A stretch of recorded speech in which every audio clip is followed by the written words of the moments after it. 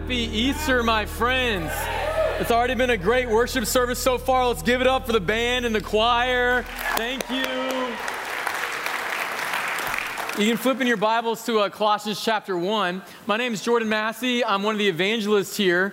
And happy Easter. It's great to be together to celebrate the resurrection of Jesus Christ. For us here at North River, we've been going through a series on the Sermon on the Mount the last 3 months. So for the first time in 3 months, we're not talking about the Sermon on the Mount, all right? And we're taking a detour to focus on the central theme that all other themes in the New Testament are based off of. The title for today's message is Jesus, period. And if I got it right here. Whoops. Jesus, period. Okay. Jesus, period. There we go. So, just in case you don't know, that's not just a pronunciation like at the end. It's a word. All right. So it's Jesus, period. Right. So here we go. We're talking about Jesus today. We've been looking at Jesus' teachings a lot as we've been going through the Sermon on the Mount. Today, we're talking about who Jesus is. Today, we're not going to talk much about his teachings, but we're more talking about who he is. And I want to start with this thought, that you are worth the blood of a God. You're worth the blood of the one true God. And yet, this draws the question of, who is that God? Do we know who we're talking about when we say that God died for me and for you? You know, as we're talking about death here, and we're celebrating not just death, but resurrection today, but when certain people on earth die, the whole world reacts. So with President Kennedy, or with Michael Jackson, or Kobe Bryant, or Queen Elizabeth, when you first heard that, sometimes you'll never forget when you first heard that news. And however you react to someone's death shows what they meant to you. So last fall, Queen Elizabeth died, and Toya loves the royal family. And so she was devastated. I mean, I still think she's in her feels about it. But I care that someone died, but I don't really care much about the royal family. I just texted her like, hey, you saw she did? Like, it didn't mean anything to me. But the truth is, I think sometimes when we talk about Jesus died for you, we can answer the same nonchalant. Oh, I've heard that. Oh, I've been there. I could tell you a story if you want. And it just goes in one ear and out the other. So today, we're not just letting a belief in the death, burial, and resurrection just be an intellectual concept. We're taking a step back, and we're pausing, and we're saying, do you know who actually died for you and who rose from the grave? So we're going to start here in Colossians chapter 1, and Paul, in a moment, is going to be talking about how Jesus died for us. But the important thing about knowing who died for you is because when you don't have a proper perspective over who God is, you take God off the throne of your heart. And the throne of your heart is all about, man, who are you devoting your life to? What are you putting all your best efforts and money and energies into? For me, what I had to really wrestle with as I decided to follow Jesus was taking off the God of success off the throne of my heart. My whole life was bent on making money and becoming successful. God had different plans for me as a pastor. The other thing was the God of relationships and taking that off. And I just wanted love. I wanted acceptance. My whole life was bent around girls or who liked me or who I fell in love with. I had to take that off. But the biggest one that was on my heart that I had to wrestle down was the God of self. And to take the God of self off so that the true God could come on. Who rivals God for the throne of your heart this morning? Who or what is it that you can devote your life to, that your whole life is bent off of instead of God? Because today, we're talking about the only true being that has a right and deserves the throne of your heart. There's no one else besides God that deserves to sit there, amen? So now we can go to Colossians 1. So in Colossians 1, Paul, in a moment, in a couple sentences, is going to get into how Jesus died for us and why he died for us. But before he gets to that, he wants you to know who died. So he starts here with talking about Jesus. The Son is the image of the invisible God. That's just an epic line, isn't it? The firstborn over all creation. For in him all things were created, things in heaven and on earth, visible and invisible. Whether thrones or powers or rulers or authorities, all things have been created through him and for him. Oh, I just love this. Paul's going, you got to know who died for you. That everything in creation, in heaven, in the space, or on earth, was created for Jesus, through Jesus, and in Jesus. Jesus is the star breather. Jesus is the universe maker. Jesus is the earth founder. What a great God he is. Amen, church? And the two qualities I want us to focus on today is his love and his power. We're going to be talking about how Jesus is love. Who is Jesus? Well, he's powerful, and his power is breathtaking. And who is Jesus? He's full of love. His love will take your breath away. So first, we're going to talk about his power. Now, I don't know if you have noticed something that we have lost in our fast-paced society. As we're going from one thing to the next and moving through, we often have lost the perspective to stop and be in wonder over what's around us, to be in awe over what God has created. And I don't know if you've noticed who helps us most with this, our children. My boys helped me the most with this. So 2 weeks ago, Toy went out of town for the weekend, and I had the boys for 3 days straight. You can give me a reward later. They survived. Amen. But there was an afternoon where I had to figure out what am I going to do with these two, Massey minions, right? And we didn't go to the playground. We didn't go to like a trampoline park. I found the best thing for them to do for a really long time. We found a puddle. And that's all they needed, right? That's my son Cam on the right, one eye, one hook, just having the best time of his life. That's Caleb, my 1.5-year-old, with his smirk, He's saying to you guys this morning, if God's not on the throne of your heart, he's going to yak you up, all right? You see, he's ready. But we found this puddle, and we just stayed there all day. And at one point when we first got there, Caleb, he walked over to it, and he just froze. He's like, what is this majesty right here? I mean, he even folded his hands. He was like, and he was in wonder over a puddle of water. They teach me things about how to stop and not just go from one thing to the next, but to realize what has God created and what does that say about him. In Psalm 33, it says, by the word of the Lord, the heavens were made. Their starry host by the breath of his mouth. And we know from Colossians 1, that's talking about God and Jesus, the star breathers.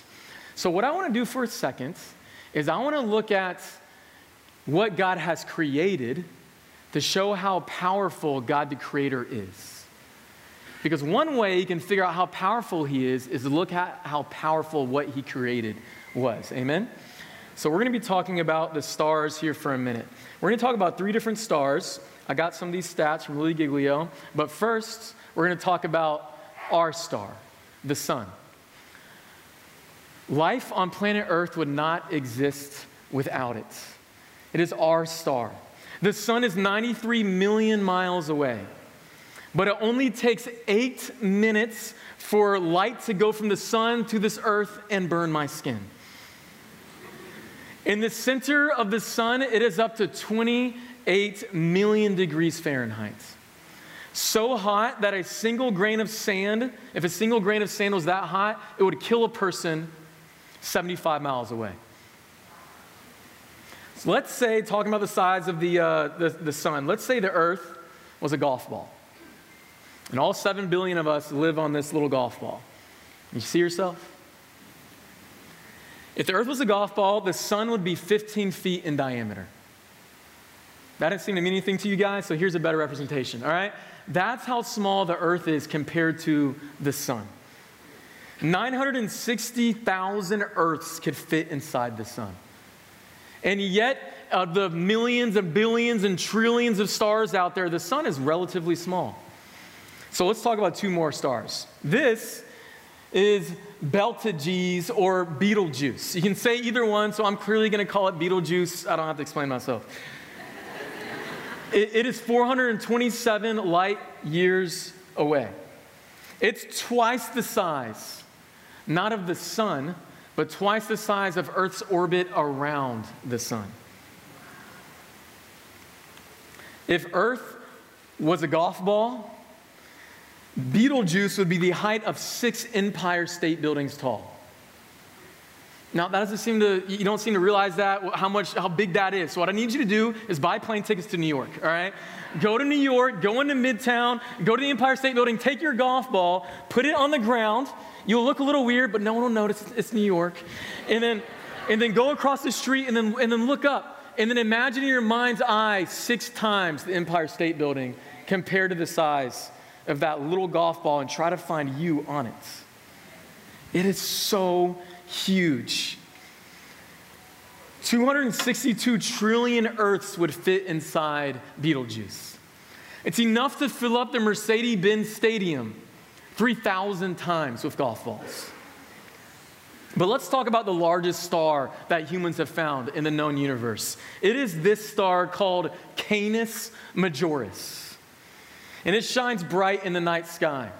You know, I'm not an English major or a Latin major, but Canis Majoris just sounds like it should be the name of the largest star in the universe.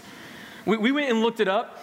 It actually means the greater dog. It is the big dog star. Like, that's literally its name. If the Earth was a golf ball, Canis Majoris would be the size of Mount Everest, 6 miles high. So what I need you to do is take plane tickets from New York over to Nepal with your little golf ball, go over there, climb up the mountain, unzip your parka for a second, and then put the golf ball down to see how big and how small the comparison is. 7 quadrillion Earths fit inside Canis Majoris. Now, I don't know if you know what that means. Like, I barely can understand what the trillions of dollars in our national debt means, much less what quadrillion is, right? So a billion is 1,000 million, a trillion is 1,000 billion, and a quadrillion is 1,000 trillion. You guys following me? No? Okay, let's try a different way. All right. When I heard this, it blew my mind, okay? 1 million seconds ago, 12 days ago. 1 billion seconds ago was January 1981.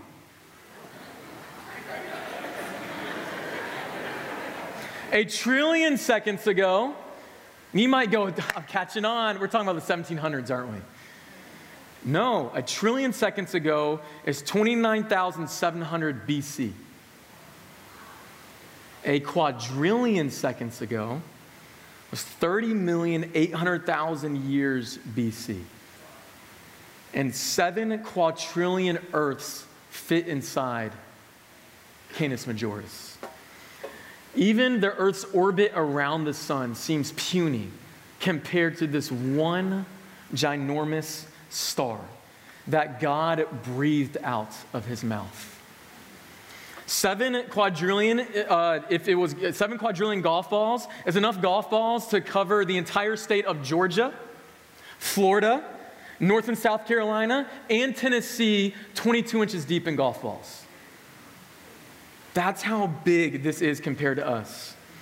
Now, when I talk about these things, a shrinking feeling comes over me. And it's not a bad shrinking feeling.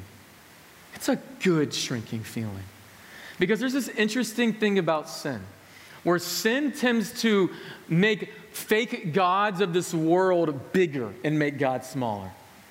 And sin tends to puff me up and make me feel bigger and make God feel smaller.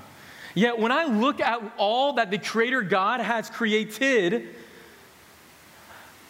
I suddenly have a healthy perspective. That I'm not the big one. I'm the small one. And God, well, God is amazing, and He's powerful, and He's glorious, and He's wonderful, and He's awesome, and He's the big one, not me. I actually am the small one. So what does all this have to do with Easter, you might ask? Well, actually nothing. I just thought it was really cool. No. Going back to Colossians 1, let me show you. So before Paul talked about how Jesus died for us, he started in verse 16. He said, you got to know who died, because then that's what puts it in perspective. So for in him all things were created, things in heaven and on earth. He was the star breather. Now that you know who we're talking about, let me tell you what he did for you. And through him, God reconciled everything to himself. He made peace with everything in heaven and on earth by means of Christ's blood on the cross. This includes you, who were once far away from God. You were enemies separated from him by your evil thoughts and actions. Yet now, he has reconciled you to himself through the death of Christ in his physical body. And as a result, he has brought you into his presence, and you are holy and blameless as you stand before him without a single fault. And the church can say, amen. The most unbelievable truth we're talking about this morning isn't the size of the universe. The most unbelievable truth we're talking about this morning isn't that there's stars that are so big we can't even imagine. The most unbelievable truth that we're talking about this morning isn't even that there's a God that created that. The most unbelievable truth we're talking about this morning is this.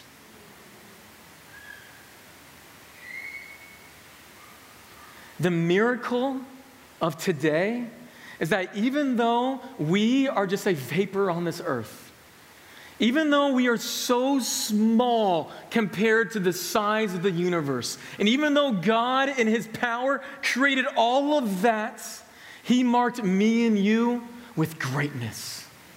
You have been marked with the blood of Christ. The cross is where the star breather became the sin bearer. The cross is where the universe maker became mankind's savior. Do you realize how much Jesus loves you this morning? Me and you had this issue called sin. We took God off the throne of our hearts, and we put in success or relationships or acceptance or people or homes or me, and I put it on. And God said, even though you abandoned me in your sin, God doesn't abandon us. He didn't give up on us, guys. Instead of giving up on us, Jesus gave up everything for us. He gave up his everlasting power just so that you could have the power to be in his presence. He sacrificed his life for your sin so that you could have a life without sin. He allowed himself to be separated from God so that he could be united with you. Do you realize how much the God of power loves you this morning? God is an amazing God, and his love is incredible. As we talk about Jesus, period, yes, his power is breathtaking. Amen, church? His love does take our breath away.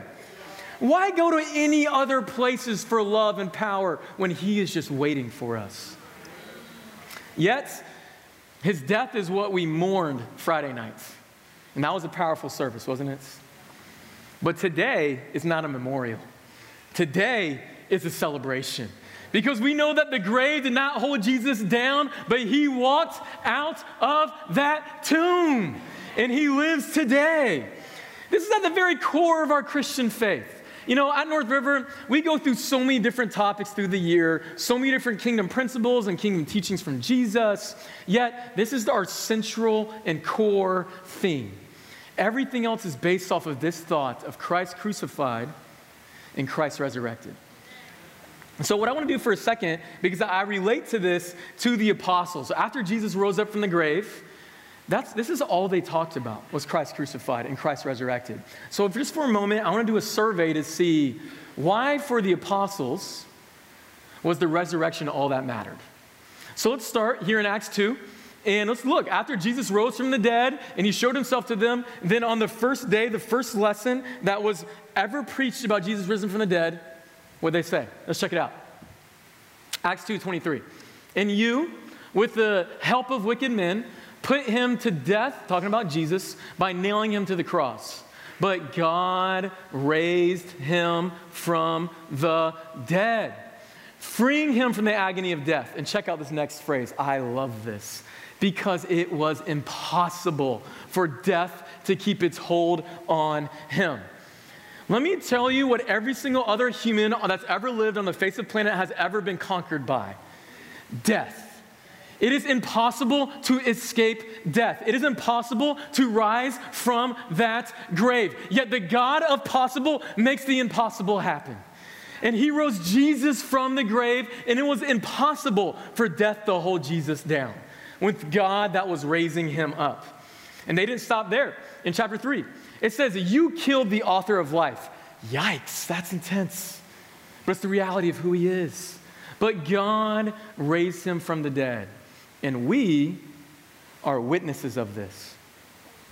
You know, for the apostles, they had witnessed a lot of different things over the course of their lifetime. And yet, the only thing that they consistently say that we've witnessed this is the resurrection. They said, nothing else I've ever seen matters compared to this one thing that I saw, a dead man alive. That's all that mattered to them. You know, in chapter 4, as they continued to preach about the resurrection, they got in some trouble about it. It says they were greatly disturbed because the apostles were teaching the people, proclaiming in Jesus the resurrection of the dead. So they seized Peter and John, and they put them in jail until the next day. Now, in a moment, we're going to see what they say. It's going to be the next day, and they're in the court scene talking to the people that arrested them. And I just want to put you to put yourself in their shoes, okay? If you just got arrested for saying that Jesus rose from the dead, the next morning when you go in front of those people that arrested you because you were preaching Jesus rose from the dead, do you think you would change your message? Like, do you think you would go, let me talk about a different point about Jesus' life besides the resurrection today? Let's see what they did. In the court scene, then Peter, filled with the Holy Spirit, said to them, rulers and elders of the people, know this, you and all people of Israel. It is by the name of Jesus Christ of Nazareth, whom you crucified, but whom God has raised from the dead, that this man stands before you healed. I love this. They knew they were in shackles because they were preaching the resurrection, but they said, I got nothing else for you. I'm sorry. If you're wondering why I'm doing what I'm doing, I have nothing else to tell you. Because the only thing that matters to me is the resurrection of Jesus. It was all that mattered to them. So my question for us is the resurrection all that matters to you? You know, there's a lot of good motivations to follow God and be a Christian. But have you sacrificed the one true motivation for just good motivations? You know, the longer I get away from my baptism and the older I get as a Christian in my spiritual life, the harder this is for me. Because aren't there a lot of perks of being a Christian? Like, there's so much darkness and sin in this world that God has pulled me out of. And I can start to want to continue following him because of those reasons instead of because of that reason. What is your main motivation for being here this morning?